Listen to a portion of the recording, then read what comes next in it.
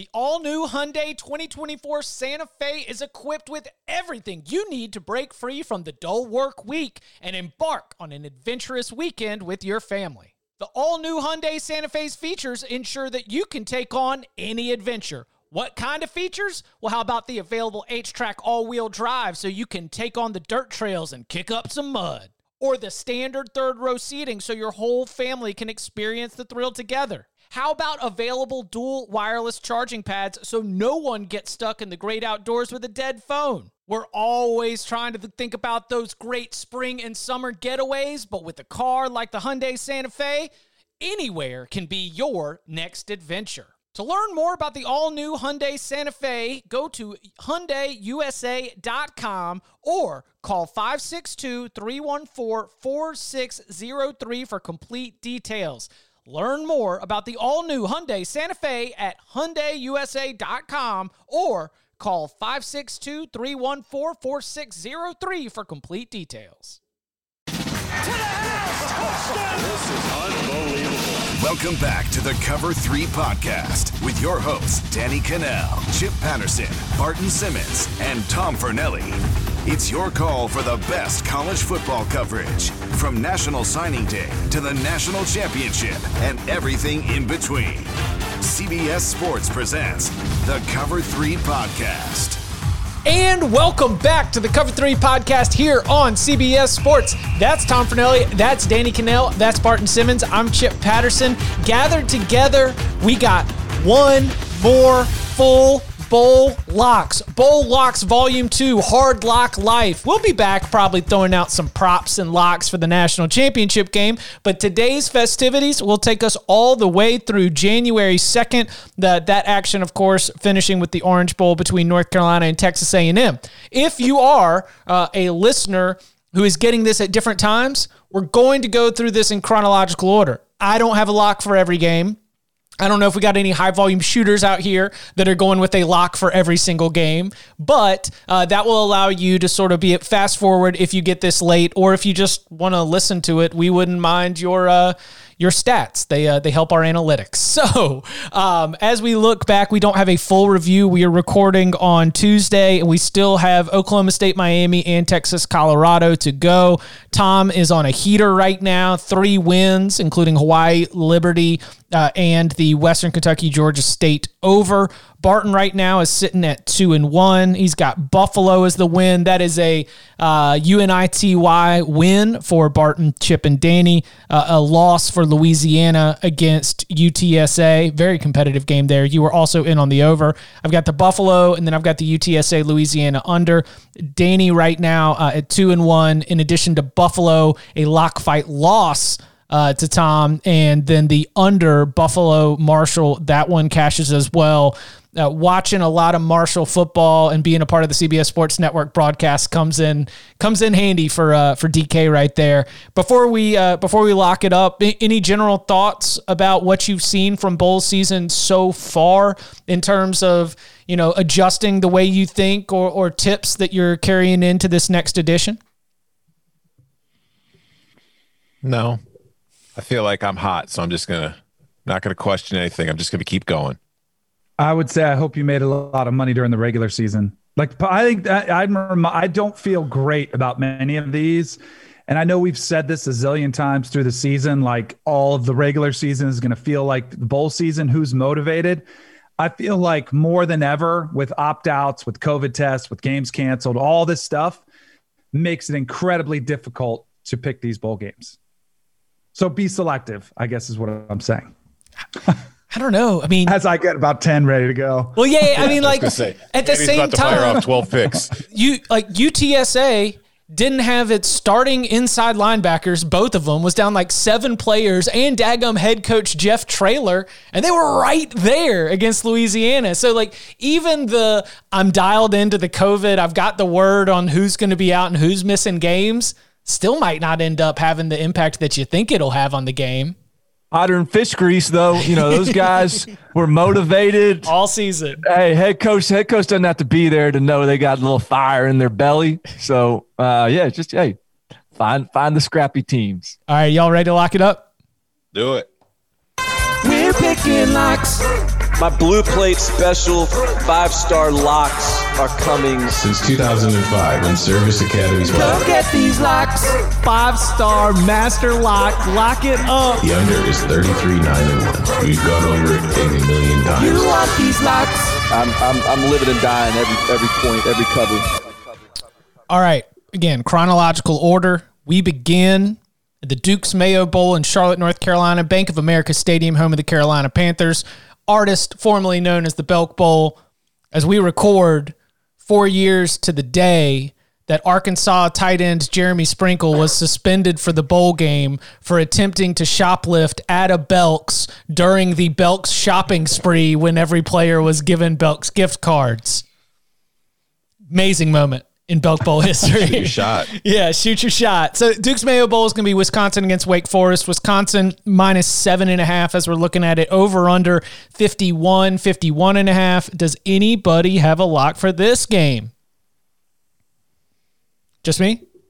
Oh, I was going to say, man, like whoever's on this game has got some courage. What you got? Okay, so Wake Forest is not the same team right now that it was when it was playing its best football. Like Boogie Basham has opted out for the rest of the season. That was going into the Louisville game.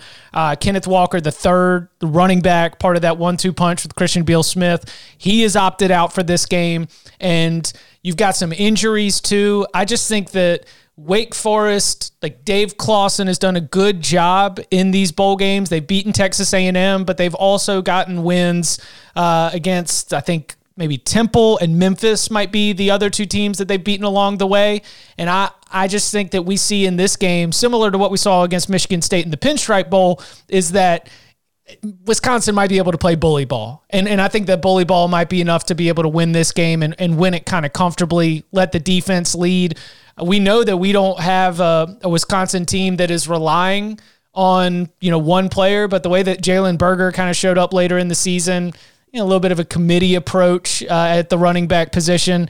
I just think that at 7 and a hook, it might get a little dicey in the fourth quarter, but I do think that Wisconsin, because of its physical advantages in the trenches and Wake Forest missing just a few key players, I'm going to go with the Badgers right here, and I'm going to lay I don't think I can get a 7 anymore. I'll lay the 7 and a hook. Yeah. I think that's the right side. That's the side I would be on, but I'm scared of these two teams. Yeah, both of them? I don't trust either of them. I mean, but Wisconsin just what did they lose? They barely beat Minnesota. What they do? They barely beat Minnesota. They got kind of handled by their last 3 games have just none of them have been impressive. Last 4, they've lost 3 of the last 4.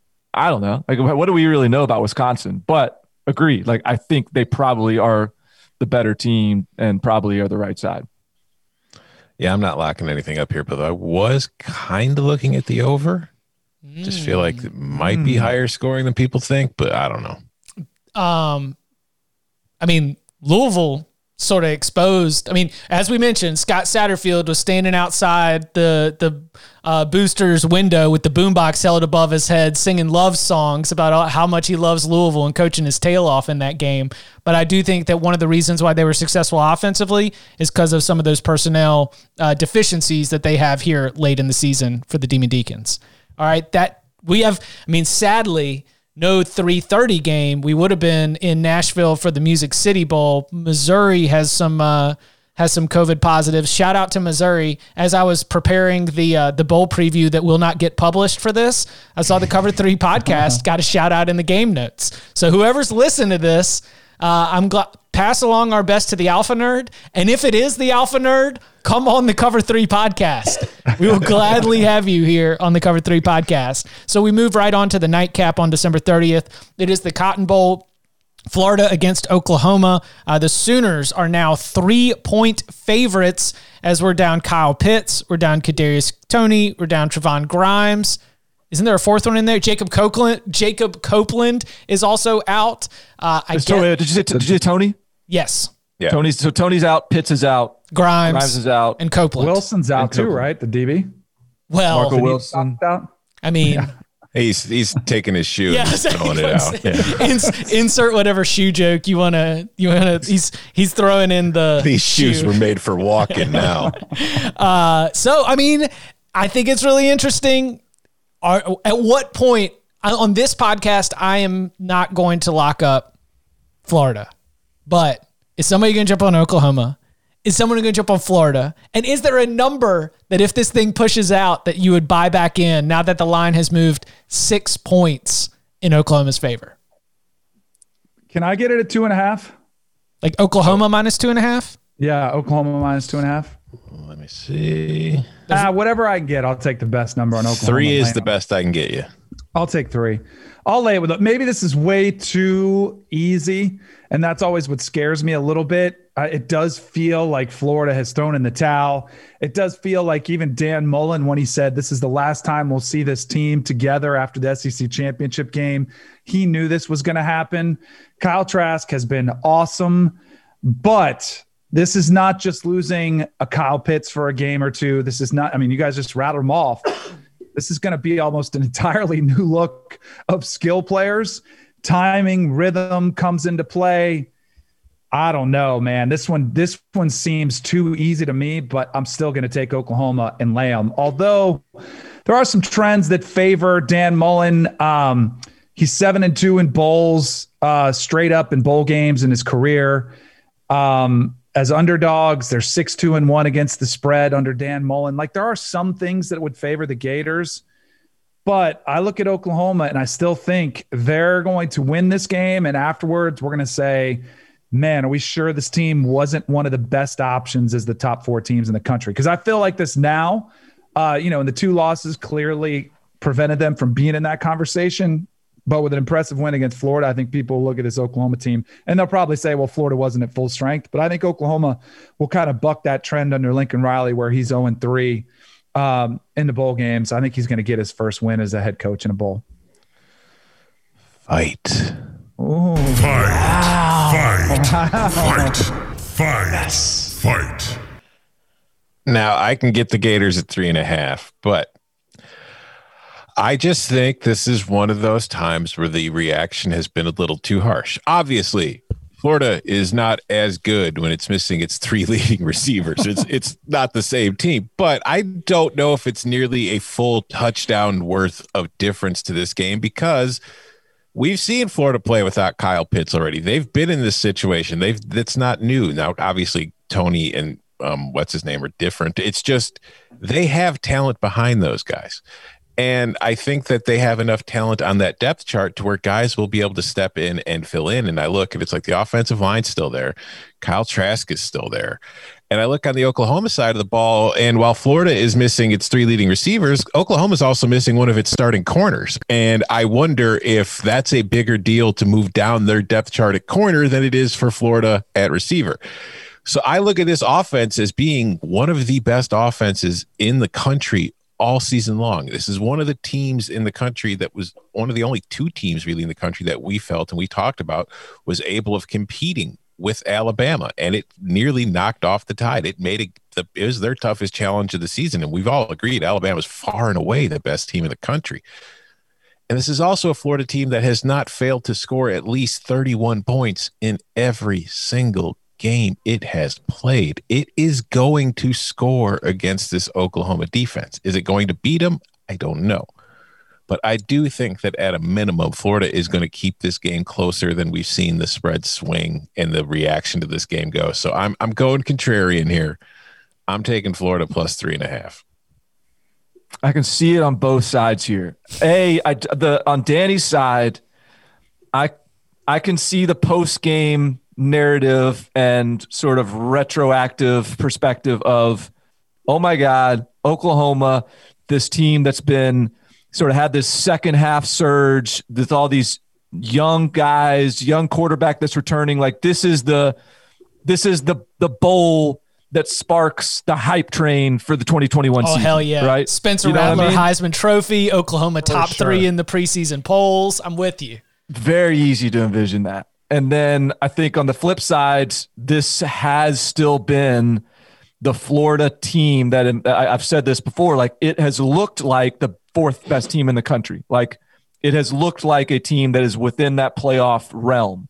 And so to be that good and to still, and even if you lose a couple guys, like Tom said, like Dan Mullen is so good at scheming. He is so good at finding his playmakers. And so, look, I don't love where I'm going to go here because I think Oklahoma has burned me a few times on the over this year, but I'm going to play the over. I'm going to go Florida's going to score points. Oklahoma's going to score points. I'm going to leave it open for the narrative to emerge wherever it ends.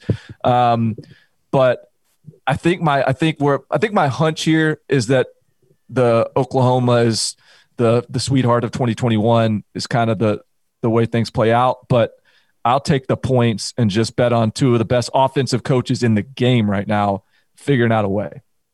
I don't hate that at all. We move on to December 31st, New Year's Eve. The action gets started with Mississippi State and Tulsa playing at noon. This game is the Lockheed Martin Armed Forces Bowl. We're in Fort Worth. Ooh, this is do we have a weather report for Fort Worth, Tom? Right now, current weather forecast is calling for rain. Temperatures in the high 30s and winds between 14 and 15 miles per hour. Under. Let's go. Mississippi State, good defensive team. Tulsa led by its defense. I know the way that weather acts in Fort Worth, especially at this time of year. It is a 46, and I am not scared. Let's lock up the under with Mississippi State and Tulsa. I can get you 46.5. Let's go 46.5. Make the children sing.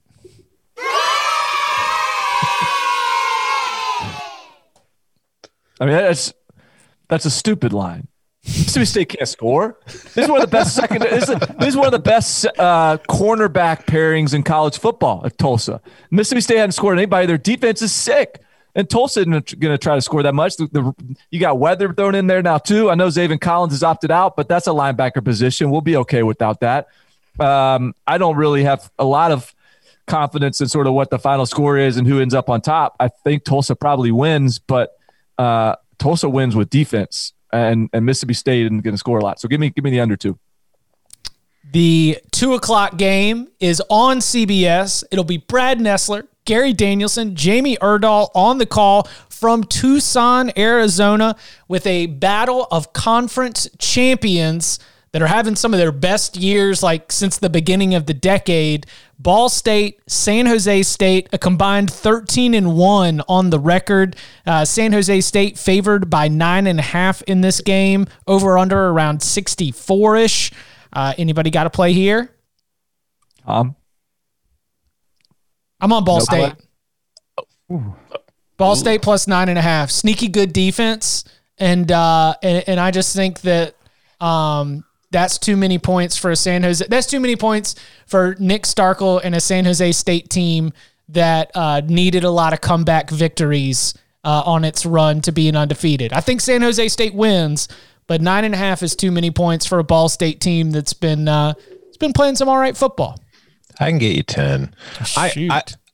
I'm not locking anything up here. I do lean towards where you're going. I think that San Jose State is the better team. I just think that it's being a little overestimated here, but I'm kind of scared to lock it up because I know that I was wrong about Buffalo and Marshall last week, but I'm still scared of MAC teams in bowl games. Ooh. So I'm not going to go with the full lock. I support you. I might even bet it come game time, seeing how where things stand for me. I might make that play myself, especially if the line stays in the double digits. But on the locks pod, it's got to be a sure thing. So I'm not going with it. Little inside baseball CBS HQ talk. Quinn hit me up and said, "Hey, can you do a Ball State San Jose State hit on HQ?" And I was like, I can if you need to, but that sounds like it's more of a Fernelli specialty. So, Tom, if you got a call about San Jose Ball State, I apologize. I guess I should have sent Chip, but I took a pass on that one. I was gonna say Quinn has not contacted me about it, so maybe they just scrapped it altogether. No. There will still be a pregame show at 1:45. Okay, you can see it on CBS Sports HQ. Pregame, halftime, postgame, CBSSportsHQ.com, and you can stream the Arizona Bowl on CBSSports.com or through the CBS Sports mobile app. Again, it is Ball State, it is San Jose State. Best season since like 2012 for one team, 2013 for the other. Both these head coaches have been building. It's like year 4 and year 5. They're both sort of like been building in an upward trajectory.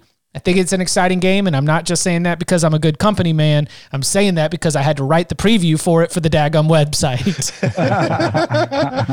All right, on to the AutoZone Liberty Bowl. We're in Memphis, Tennessee. We got West Virginia facing off against Army. Remember, Army at 9-2 was left seemingly without a bowl partner, but here we go as West Virginia was able to agree to it. And, shout out to Neil Brown, who got to like officially say on Twitter, like, heck yeah.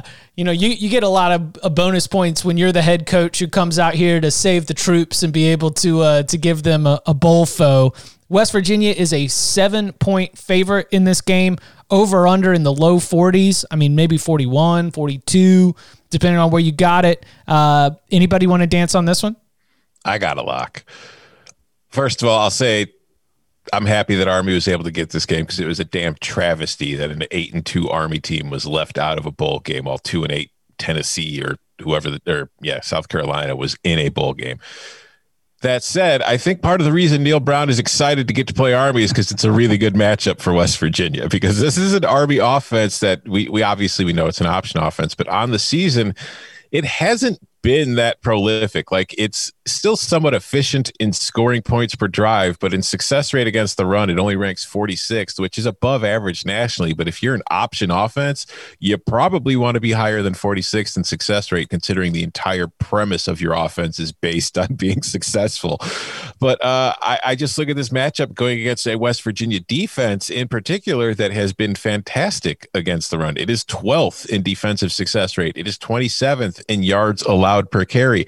And I just don't see how Army is going to be able to put together enough scoring drives on a defense that has now had about 10, 11 days to prepare for it to be able to stick within the spread here. Now, maybe they're defensively, they could slow down West Virginia enough. We've seen that the Mountaineers offense at times can disappear and it's not very prolific itself. It's just matchup wise, I don't see a lot here that goes in Army's direction. So I'm laying 7 points with the Mountaineers. It feels un-American, but I'm with you. It does. It feels like, man, how can you do this? But for everything you said, I'm in total agreement. West Virginia's third in the Big 12 against the rush, the extra time to prepare. Army has played 4 quarterbacks this year, so they're struggling with continuity too. It's not a great offense by their standards. I'm also going to take the over, a little DK 2-for-1 special. I do think maybe there will be a little bit of adjustment to get used to that, the triple option, because even if you have extra days to prepare for it, it still takes a little bit of time in that game. I think you might see a big play pop out of there for a touchdown or 2. It's extremely low number, so I like the over as well. But I like West Virginia a lot. This might be one of my favorite plays for the week. It also feels like the public wants Army to win too. So you're seeing a lot of money coming in Army just because of the feel-good story that it is. You're going against patriotism. I see a market inefficiency with all these college football fans that are trying to support the military academy. Hey, what can you say? You gotta find the winners where you can go and get them. Exactly. All right. The nightcap is going to be the Texas Bowl from NRG Stadium in Houston. It is 3-7 Arkansas against 6-4 TCU. I feel like this matchup has a lot of probably got a lot of guys that went to high school together. Probably got a lot of familiarity between these rosters, and so I'm hoping things get a little frisky. I'm excited to see Sam Pittman be able to lead the Hogs into battle, into a bowl game here in his first year, even if they were just 3-7. But I'm blind. I'm just like, I got nothing here. What do y'all think? I got a lock. Oh, go ahead. No, I got no play. I'm betting on goofiness. Like, there's just going to be silly stuff that happens in this game. I don't know what it's going to be. It's just going to be weird. I was thinking of a fight. I was thinking that these two teams probably are down to fight. It's an SWC reunion. Right. I mean, I'm kind of going with that energy because I think that this game could be weird. I think it could be strange. And because of that, I'm taking Arkansas because I just look at the squads and I know TCU's 6-4 and it's played really well down the stretch. It's won 5 of its last 6 games. That includes a win over Oklahoma State. It's just the other wins were like Kansas, Texas Tech, Baylor, and Louisiana Tech. So I don't know how much stock to put into them. And I look at this Arkansas team, and obviously you could say the same thing about Arkansas. It's got 3 wins. They came against Mississippi State, Ole Miss, and Tennessee. Not exactly the murderer's row of the SEC this year. But I just feel like, and maybe this is our, Sam Pittman, our hog hearts coming through. Watching these two teams, even though Arkansas had the worst record, I was more impressed by what I saw from Arkansas this year than I was with TCU. And I look at this matchup and I say, TCU is the better team, but I don't think they're that much better than Arkansas, and I think the record is playing a little bit into the spread here. I think 4.5 points is too much. I think this could be high scoring. I think it could be overtime. I think it could be stupid. I think it could be all of those things. But I think that most of the time this is going to end up with Arkansas being within 4.5 points at a minimum. So I'm taking the Hogs plus 4.5. Coming up on the other side, we get into New Year's Day, the college football playoff semifinals, and the bowl games on January 2nd, Gator Bowl, Outback Bowl, Fiesta, and Orange next. The perfect combination of versatile athleisure and training apparel has arrived. Thanks to the visionary minds of New Balance, Clutch Athletics, and Rich Paul, the designs reflect the heart of the athlete and the spirit of the community. With rising defensive football stars Will Anderson and Chase Young on the roster, Clutch Athletics brings the best innovative gear to all athletes, giving them style and performance on and off the field. Learn more and purchase Clutch Athletics at newbalance.com. Okay, picture this. It's Friday afternoon when a thought hits you. I can spend another weekend doing the same old whatever, or I can hop into my all-new Hyundai Santa Fe and hit the road. With available H-Track all-wheel drive and 3-row seating, my whole family can head deep into the wild. Conquer the weekend in the all-new Hyundai Santa Fe. Visit HyundaiUSA.com or call 562-314-4603 for more details. Hyundai, there's joy in every journey. January 1st, always an early start. But this is an early start for the Peach Bowl. Luckily, not too much of a drive for the Georgia Bulldogs as they go in to face Cincinnati. Georgia favored by 7 in this game, over under at 50.5. I've got a lock here. Does anybody else have a lock? I got a lock and a prediction. So I don't know. I don't know. Unload. The final heel turn as we conclude our season, moving out of being a Georgia podcast, has got to be to take Cincinnati plus the 7 here. Because I'm looking at the matchup, and it's not like a fade Georgia in the game that they probably don't care about at noon on New Year's Day. Though, I mean, hello, you could just blindly do that. But if you're excited about the way that Georgia has enhanced its offense, it's because of JT Daniels and it's because of George Pickens. But they're going up against Ahmad, Sauce, Gardner, and one of the best pass defenses in the entire country. Like, the one thing that Georgia's been able to really do to add to its offense happens to be one thing that Cincinnati is awesome at stopping. And then when I think about even up front, we saw today like Ben Cleveland's going to be opting out. Got a few opt-outs on the offensive line. I think it could be low scoring, and so if you want to jump on that under, I don't hate that as well. But you can take the motivation angle for Cincinnati, which is trying to finish undefeated. I just see this game being a field goal, 3-4 point game if Georgia wins, and I definitely could see a Cincinnati straight up win. So give me the Bearcats plus the 7.5 if I can get it. I can get it for you. Let's do it. Danny, where are you at? So I'm surprised. I thought Chip was going to go the other way. My bold prediction goes with my pick. I'm going to take Georgia Lay the 7. Fight. Which will lead into the JT Daniels returns. He comes back. Georgia's going to be a darling favorite to pick, the favorite pick to win the East, to knock off Bama next year. And the Cover 3 podcast will return to being the Dogs podcast next year. And it all starts with an impressive win against Cincinnati, because they have been different. They have, since they lost to Florida, they're 3-0 straight up. They're averaging 41.3 points per game. They were averaging 29 points before that. They've covered each of their past 2 games. Meanwhile, Cincinnati's failed to cover each of their past 2 games against UCF and Tulsa, and they won each by exactly 3 points. That defense, which you mentioned, they allowed 33 points versus UCF and 24 versus Tulsa. That was their 2 highest opponent point totals this season. Give me the Dogs. Well, I'm fighting with one of you, and I'm cheering with the other. Give me the Dogs.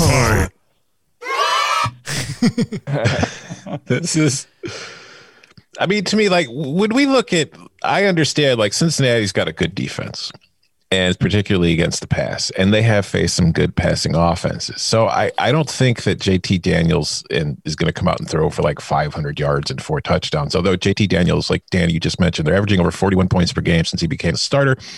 He's got 9 touchdowns to 1 interception. Granted, the Cincinnati defense is probably the best defense JT Daniels will have faced, which is strange considering that Georgia's played 3 SEC opponents with him. But where we see the difference, like when it comes to like SEC teams versus other Power 5 teams or Group of 5 teams, like Cincinnati's clearly the best team in the Group of 5. Cincinnati is better than a lot of Power 5 teams. But where we see these teams fail to match up is when they get up against these upper echelon SEC teams, is their defensive lines. Like Cincinnati has not seen a defensive front like it's going to face with Georgia in this game. Its offensive line has not seen anything like this. Its offensive line is probably going to have more struggles than we have seen. Like it struggled against Tulsa, and Tulsa is a very good defense. David Collins is one of the best players in the country. But Georgia's front 7 is better than Tulsa's.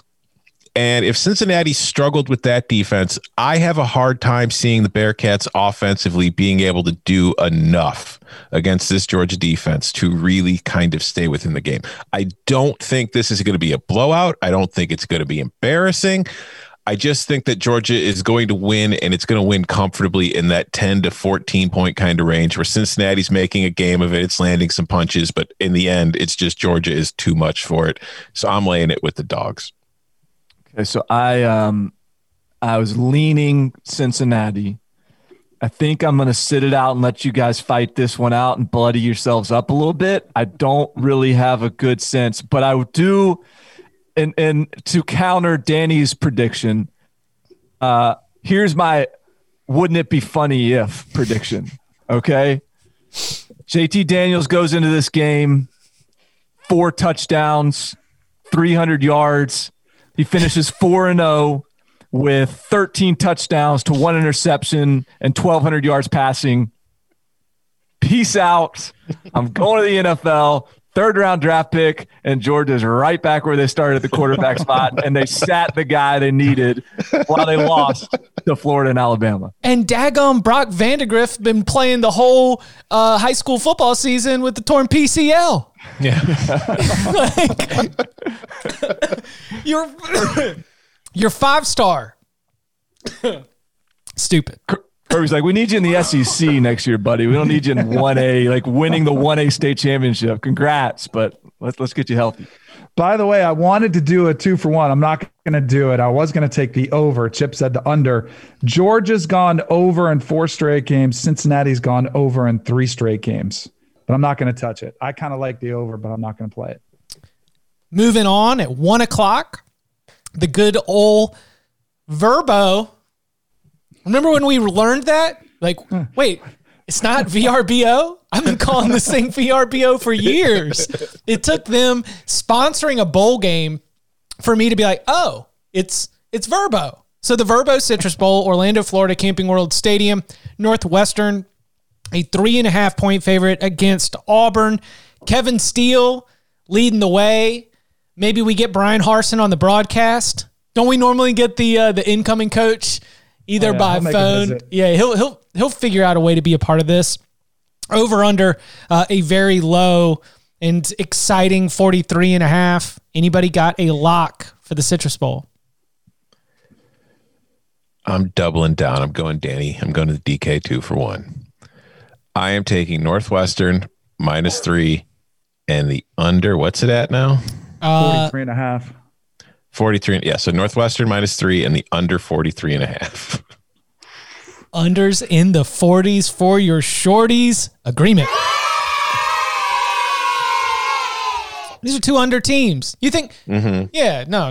Definitely not. Yeah. And as far as like the spread is concerned, I mean, we talk so much about motivation for bowl games. Like, I have no doubt in my mind Northwestern is motivated and is going to want to play this game because that's just the approach Pat Fitzgerald is going to take to any game, let alone one in a New Year's Day game against an SEC team. Auburn, no coach. The guy that is in charge wanted the job really badly, had a whole bunch of people fighting to get him the job. Didn't get the job. So it's like, I just don't know if Auburn is even going to give a damn about this game. And I think that even if they do defensively, Northwestern, I think, is equipped to handle Bo Nix and what Auburn tries to do on offense to at least limit them, which is another reason why I like the under. So yeah, give me the Cats in the under. All right. I'm going to go Northwestern here as well. I just think this is what a dichotomy here in terms of this coaching matchup, specifically the defensive coordinator matchup. You got the one guy in Mike Hankwitz that's been coaching elite defenses for like 50 years. He's been the coach at Northwestern the entire tenure, and Northwestern's been playing badass defense the whole time. No one even knew the guy's name until this year, and he's retiring. He's like totally just a good soldier the whole time. Then you got Kevin Steele, who's literally like sparking like a castle coup, like a mutiny to try to assassinate the head guy and get the job for himself. That has nothing to do with X's and O's or what's going on in the field, I guess. But there's just a little bit of Disney feel good to me that makes me want to get this Northwestern line. So I'm just gonna play Northwestern -3. Mike Hankwitz farewell tour here, big time win. They're gonna be motivated. Give me the Wildcats. Then our attention will be turning to the second Rose Bowl game to ever be played away from Pasadena. Anyone know where the first one was? Yes, it was at Duke, Wallace Wade Stadium. Durham, North Carolina. Wow. Because it was January 1st, 1942, after Pearl Harbor, and so they didn't want to host a big game on the West Coast. So Duke played Oregon State and lost in the rain at home in the Rose Bowl on January 1st, 1942. So we'll be here in AT&T Stadium, Arlington, Texas, Jerry World, #1 Alabama, #4 Notre Dame. Alabama set the record 2 years ago for the largest point spread in a college football playoff semifinal against Oklahoma.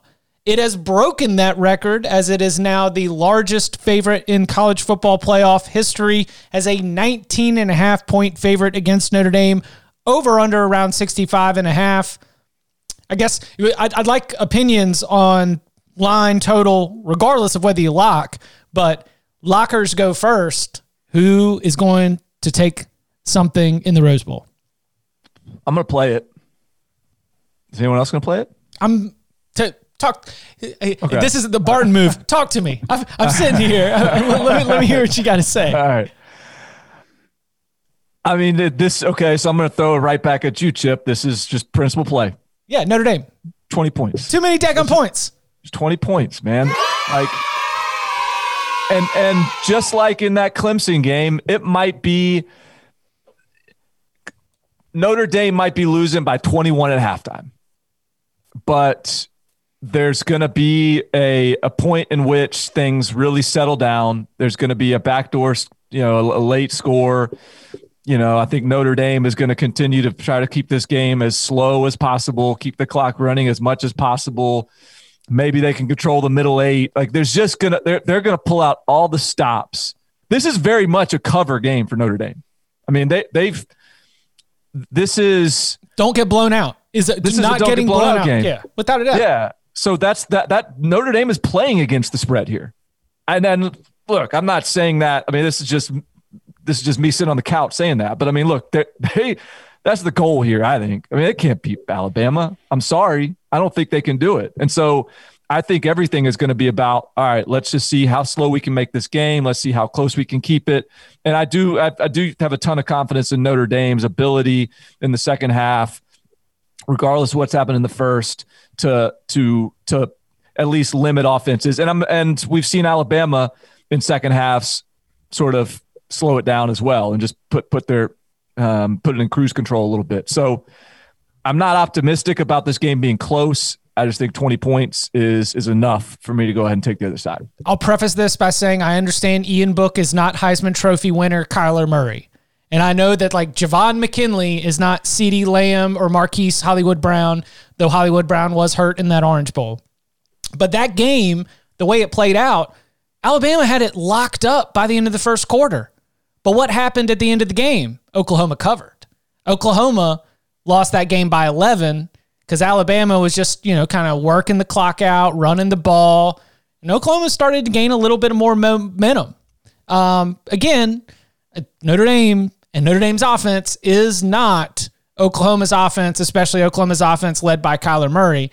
But I do think that in the same way, kind of like what you said, Barton, when this game settles down, I think Notre Dame is mature enough to be able to hang in there, make a few plays, and find a way to kick in that back door.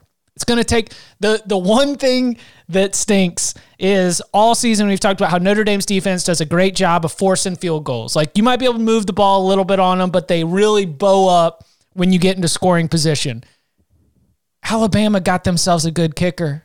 Like all those years we could count on Alabama missing field goals to keep the other team in the game. And they've got a kicker that we had as the CBS Sports first team All-American. So that's unfortunate. But if you can force field goal attempts, that's a win for Notre Dame's defense because it's not the touchdown you might be getting from Devonta Smith or Najee Harris. Also, Alabama doesn't kick field goals. They score. They score touchdowns. They're sixth in the country in points per scoring opportunity. I talked about this on my Mistress pod, but the idea, like the vision of Notre Dame just getting stymied at the goal line a bunch of times and Alabama being stymied at the goal line several times and like settling for a field goal, maybe getting a turnover in the red zone. Like I just can't see it. I just can't visualize that happening. They just don't do that.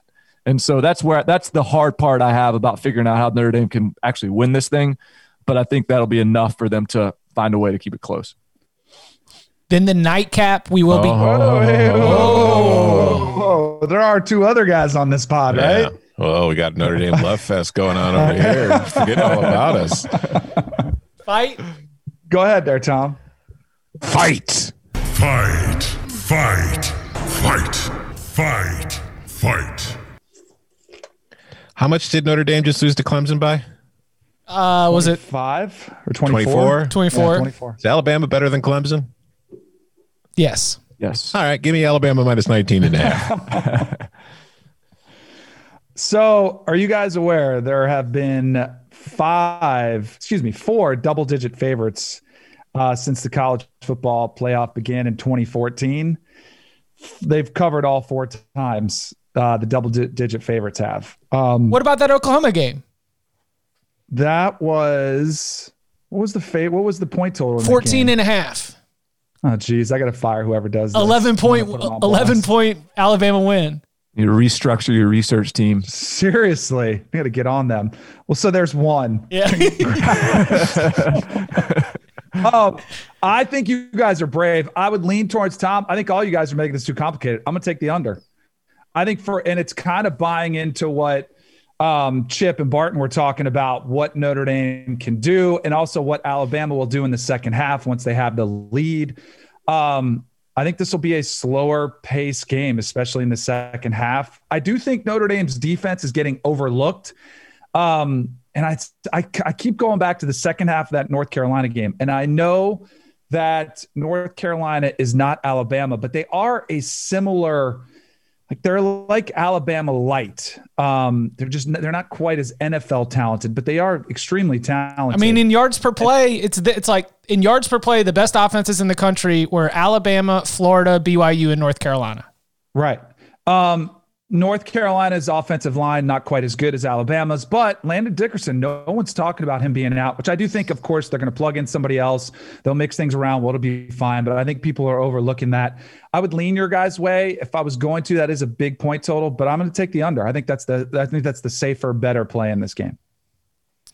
And plus, if it does get sideways, if Alabama blows them out, I think it could be really ugly. And then it could be like a 30-3, or there's somewhere where it's not even close, but then it doesn't come anywhere close to the total either. I don't know. Alabama averages 50, a real 50, a whole 50 points. Still get the under and score 50. You can still get the under. Yeah. Then the nightcap will be in New Orleans. It looks like we've moved this off the 8:45 to an 8 o'clock. I mean, of course, it's going to be 8:20 or whatever, but hey, that's an extra 30 minutes before the playoff reaction pod. So, hey, I'll take whatever you can do to scoot this kickoff up.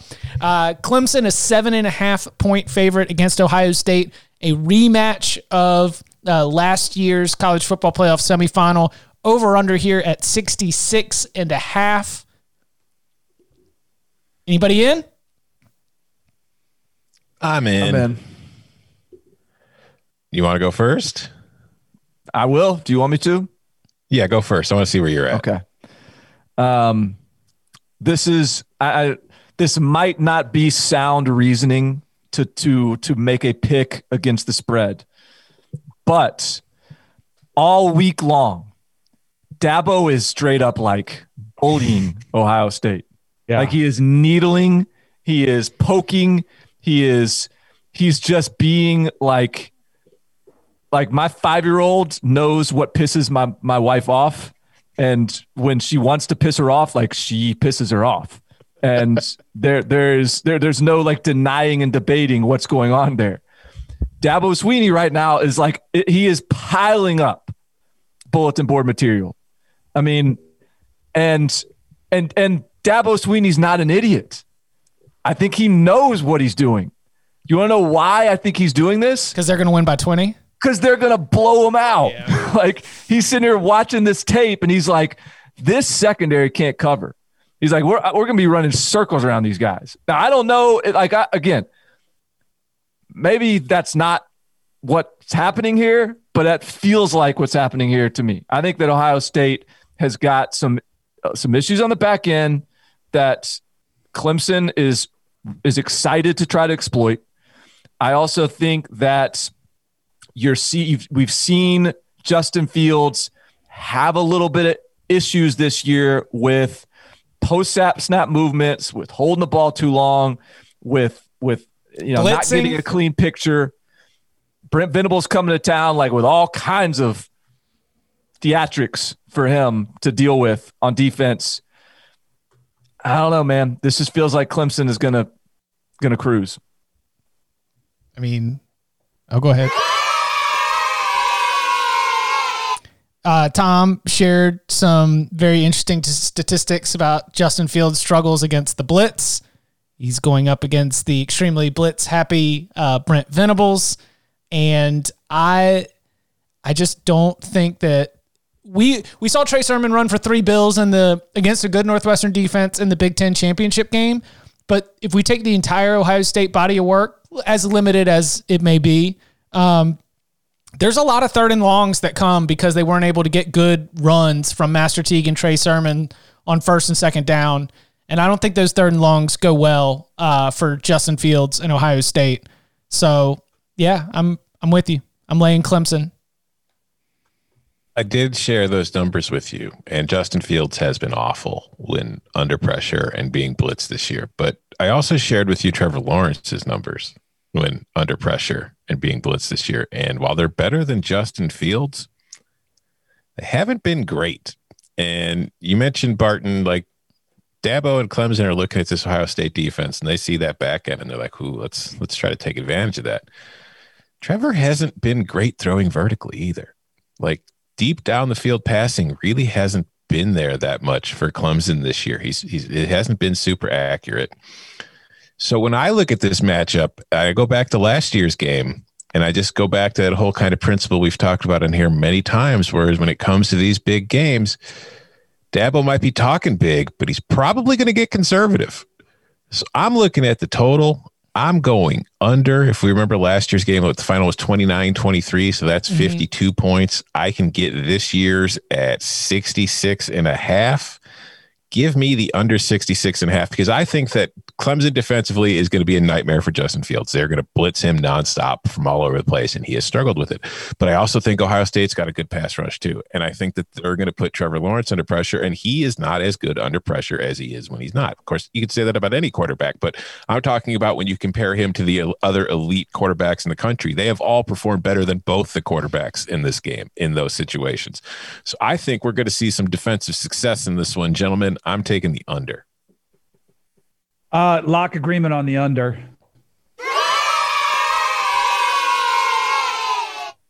By the way, it was reader error, not researcher error. It did have it listed at the top. The Alabama-Oklahoma 2018 spread was the only one where the double-digit favorite did not cover. I just missed that for some reason. So big of you to not throw your researcher under the bus like that. Exactly. I appreciate the accountability. Sure. But the same researcher did give me this little nugget. So since the college football playoff began, Clemson – the under has hit in each of their 5 semifinal games, and Ohio State has hit the under in 4 straight and 11 of their last 14 bowl games dating back to 2004.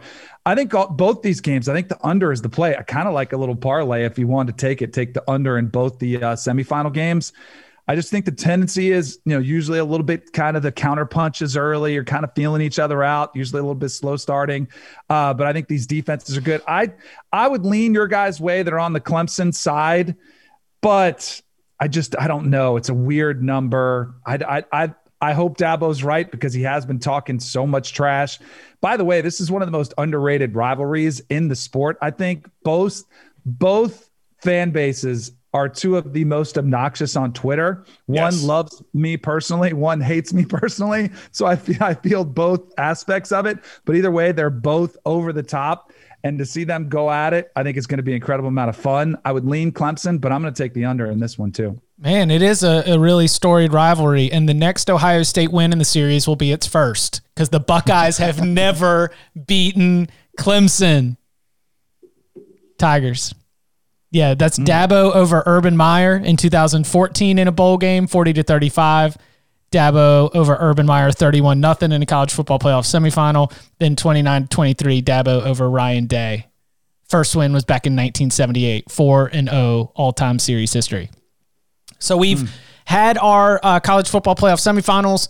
The national championship game will be set, but we return to 4 games on January 2nd, starting with Kentucky and NC State in the Gator Bowl at noon. This game has Kentucky favored as a 2.5-point favorite, over under around 50.5. Does anybody have a lock for this game? I do. Okay. Do we have an opt-out or an injury report or anything for NC State, Chip? Do you get us? What do you know on their roster situation? Nothing particularly nothing that stands out yet. The big talk around that program this week starts with why we weren't going to opt out of a bowl game. Because remember, half the ACC almost decided they weren't even going to play in a bowl game. No Pitt, no Virginia Tech, no Boston College. Teams that had good seasons. No Georgia Tech, didn't have a good season. But that was the starting part of the conversation. It was like, no, we won 7 conference games. We went 8-3. We're going to finish this year in a bowl game. And I think that message has mostly filtered out to the rest of this NC State personnel. I believe Aleem McNeil might not be playing. Great defensive tackle. But other than that, and I'll look it up real quick, other than that, nothing stands out. Certainly nothing like the North Carolina team that we'll be talking about in a little bit that has no Javonte Williams, no Michael Carter, no De'Ami Brown, no Chaz Surratt. All right, give me NC State plus the points. Better team? Better team. And also Kentucky's without their offensive coordinator. Not that I mean, we've seen where you can't overthink these things in the bowl game. So that's not really like my primary talking point here, but it is a factor, a variable that Kentucky is dealing with. I think both have limited quarterbacks, but NC State's offense, and again, I want to reiterate, like Tim Beck has been a pleasant surprise offensive coordinator. I think he's done a great job with NC State all year long. I just think this is a better football team, and they're the underdog. So give me the pack. I'll take it too. I like it. I was going to, if this was a money line, I would take them to win outright as well. Kentucky's just not very good on offense. And I think and they're good on defense, but I think NC State will figure out a way to put up some points on the board. I bet Eddie Grant getting fired was a little bit surprising considering the year he did last year with Lynn Bowden Jr. But hey, Mark Stoops wants to go in a different direction. But I think there could be some instability there in the offensive side of the ball. So I'm going to take NC State too. I think it's a great test for NC State. Again, I don't have a great feel for it. I think it should be a competitive game, and I mean, NC State winning is absolutely an outcome I could see. But NC State's trying to build its identity as a team that can, puts offensive linemen in the NFL and like a team that sort of wins at the line of scrimmage and has a good rushing attack. And so I think Kentucky's a good matchup there, at least stylistically. They do have better players and they had a better season. So the line's a little surprising, but after a quick little search and a review of my notes, I don't see any significant opt-out news. So no panic about your pick right there. Tom, are you in on Gator Bowl? No. That brings us to just a joyous occasion. The Outback Bowl, Tampa, Florida, Ole Miss, Indiana. 12:30 p.m. Eastern time kickoff. Indiana favored by 8, over under 65.5. It goes against a lot of, what I've been doing to try and approach the bowl season. I've been taking a lot of unders, but give me this over. Give me as many fireworks as possible. The skill position talent is off the charts. It's going to be 70 degrees. It's going to feel good in Tampa. This game gets loose. Give me the over in the Outback Bowl. You had all worried about everybody that the Rebels are missing. There's no Elijah Moore. There's no Kenny Yeboah. There's no Jerry and Ely. There's no Braylon Sanders. Jerry and Ely opted out? Well, he was hurt. He's injured. He was hurt the last game, so we don't know for sure if he's back, but the dentist is on Indiana here.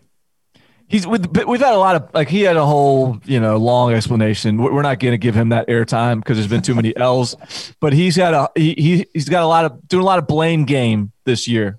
Blame the dentist lock of the year of the week last, whatever it was last week, the LSU game, because he didn't know Elijah Moore and Kenny Yeboah were out. And he said he's hearing more potential opt-outs at Ole Miss. He fashions himself somebody that knows people over there. And so he's taking Indiana here, laying the points. He got it at 6.5 earlier in the week. It's up to 7.5 or 8. He'd take it all the way up to 8. So he's taken Indiana. Plus he believes in this Indiana team wanting to win because Tom Allen, former Ole Miss guy, going to be motivated, team going to be motivated, all that kind of stuff. Learn a lot when you're wrist deep in somebody's mouth.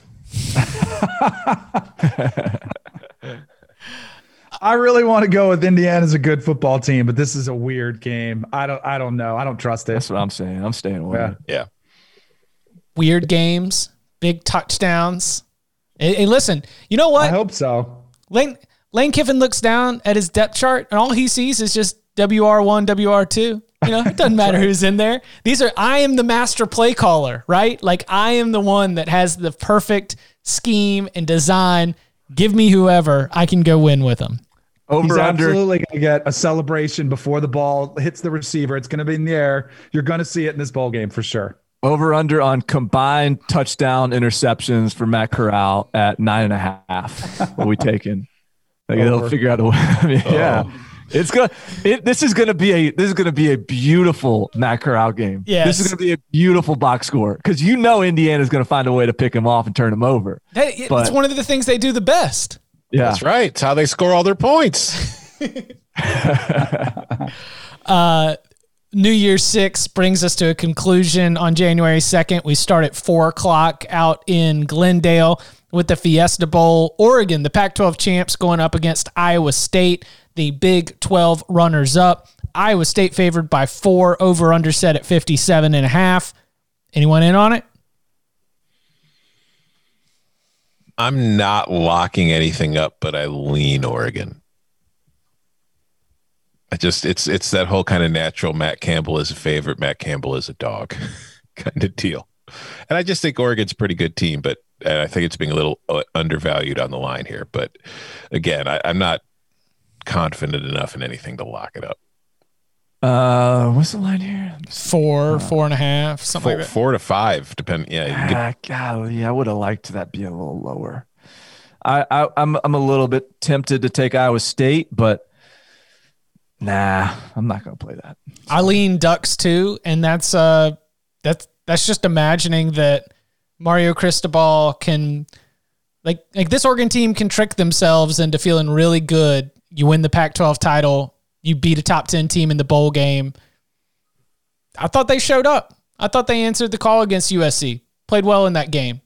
Maybe they can do it against Iowa State as well. An Iowa State team that, a little bit disappointed not to get that Big 12 title, but not a lock. It's kind of like what you said earlier, Tom. It might be a game that I'm revisiting depending on how December 31st and January 1st have gone. Yeah. Either way, I'm probably revisiting it, good or bad. And the nightcap from Miami Gardens, Hard Rock Stadium, we're at the Orange Bowl. Texas A&M favored by 7.5 against North Carolina. Over under at 65.5. Feels like the line hasn't really moved, even as North Carolina skill players keep opting out. Again, I'll say one more time. Both of your star running backs, Javonte Williams and Michael Carter, De'Ami Brown, your best wide receiver, and Chaz Surratt, your best linebacker. I don't know, man. Let me put this in different terms. Like you say, all like the leading rushers, leading receivers, and okay, that has an impact. But let me put it this way. North Carolina's offense will be missing 4,056 yards of offense and 41 touchdowns from this season. Yes, Sam Howell is still there, but that is a lot to replace. And you're going up against a Texas A&M team that has been solid offensively all year and is solid defensively. So, man, give me the Aggies, lay the 7.5 points, lock it up. North Carolina does not have a chance. Whew. Anyone want in on that? Yeah, I'd like to hear the children sing and dance.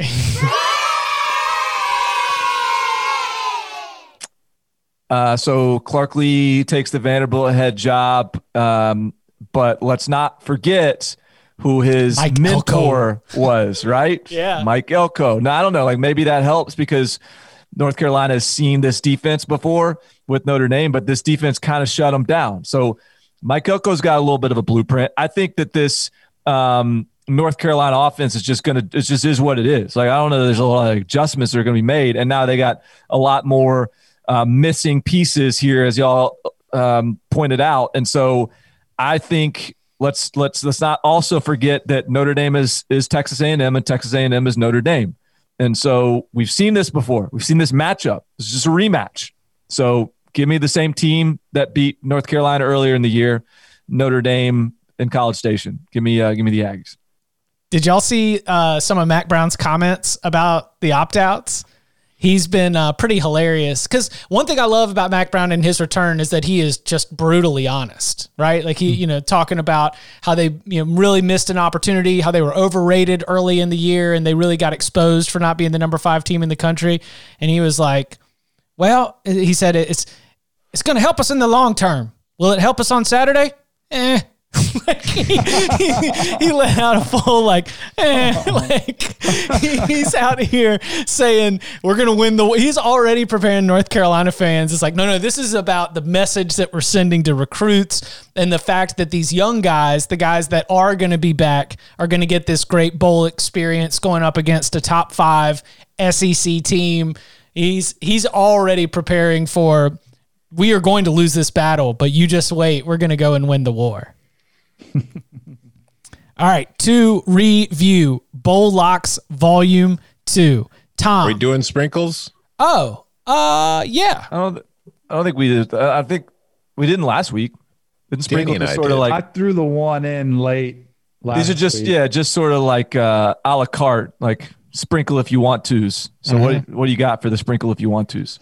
All right, I'll just go quickly. I've got Arkansas plus 170. Cha-ching. And Ohio State plus 250, just in case.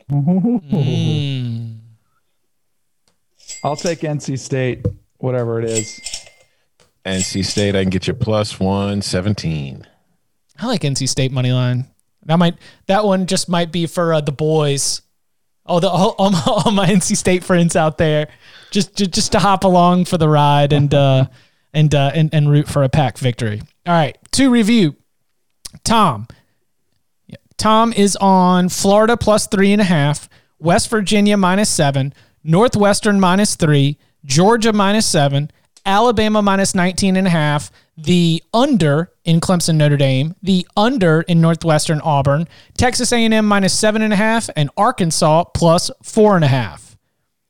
Barton is on the over 69.5 in Oklahoma, Florida, the under 46.5 in Mississippi State Tulsa, Northwestern minus 3, Notre Dame plus 20, Clemson minus 7.5, NC State plus 2.5, and Texas A&M minus 7.5.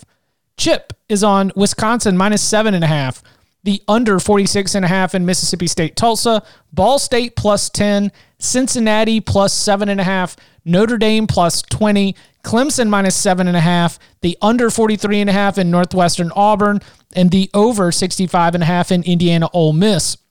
Danny with Oklahoma minus 3, West Virginia minus 7, the over 41 in West Virginia Army, a DK 2-for-1 special, Georgia minus 7 against Cincinnati, the under 66 in Bama Notre Dame, the under 66.5 with Clemson and Ohio State, and then NC State plus 2.5. The lock fights, let's see, we've got a Tom and Danny in Oklahoma, Florida, and then we've got a Chip and Tom, right? Yeah, Chip and Tom and Dan. Chip against Tom and Danny. While Barton just sits by. I got a lock fight with Danny on Oklahoma, Florida. You and I have lock fights on Cincinnati, and then I've got a lock fight with you and Barton for Notre Dame, Alabama. You know, I saw a lot of blue There's on here. There's a lot of blue and red on this board. I'm glad that there's some good battles in there. Everyone's got some stakes. All right. It's always strange when I have to get into the different shades of blue on the dock to differentiate the lock agreements between everybody. You can subscribe to the Cover 3 podcast anywhere where you get your podcast. Don't forget, you can get us on YouTube at youtube.com/cover3 for that multi-platform excellence. Gentlemen, thank you very much. Sure. Thank you.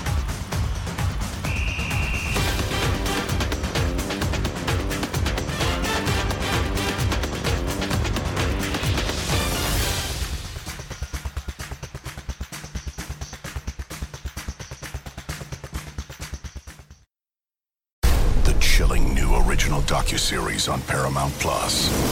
Why did he kill his family? The answer lies across the ocean in a woman named Sylvie. She's a Keon model. Where desire leads to deception. I ended up spending $12,000 and $15,000 a day. It was addictive. I can't get you out. And obsession leads to murder. Who did this to your family? You can't really maintain a fantasy forever. Control Alt Desire. Now streaming on Paramount Plus.